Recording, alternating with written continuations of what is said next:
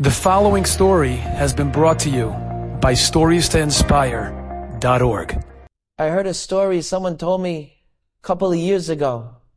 There was a man on his deathbed during COVID, and they didn't think he was going to make it, and he came back, and it was a miraculous recovery, and he made a seudat hoda'ah, and he invited people, and someone said, he called me. I don't even know him. He's from the community. I never said a word to him. He invited me to his seudat hoda'ah.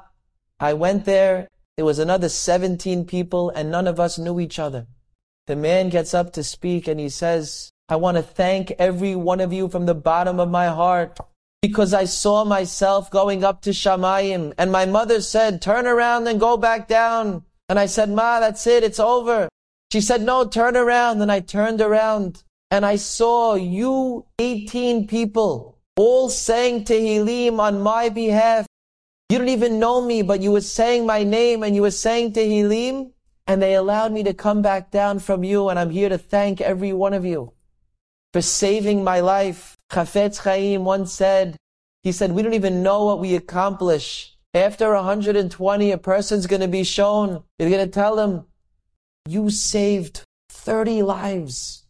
You made 20 shidduchim. You brought 15 people parnasah. And you're going to say, what? I don't even know these people. Remember you were davening for them? Remember you were davening for this person, this name? Yeah, the shidduch happened because of you. You get credited for that. Remember they were on this, and you were praying so hard for them to recover. I saved them because of you.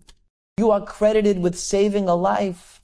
When people say, I wish I could do something. I want to help this person so badly. I just can't go over to her. I don't have the right words. Or I want to help these people across the world. You could give them the greatest help. The number one help you could give them is in tefillah. That helps the most. Someone's going through a hard time. Hashem, please make it easier for them. Give them consolation. And it's going to be your prayers that made them feel better. There's always something you could do. Enjoyed this story? Come again. Bring a friend. StoriesToInspire.org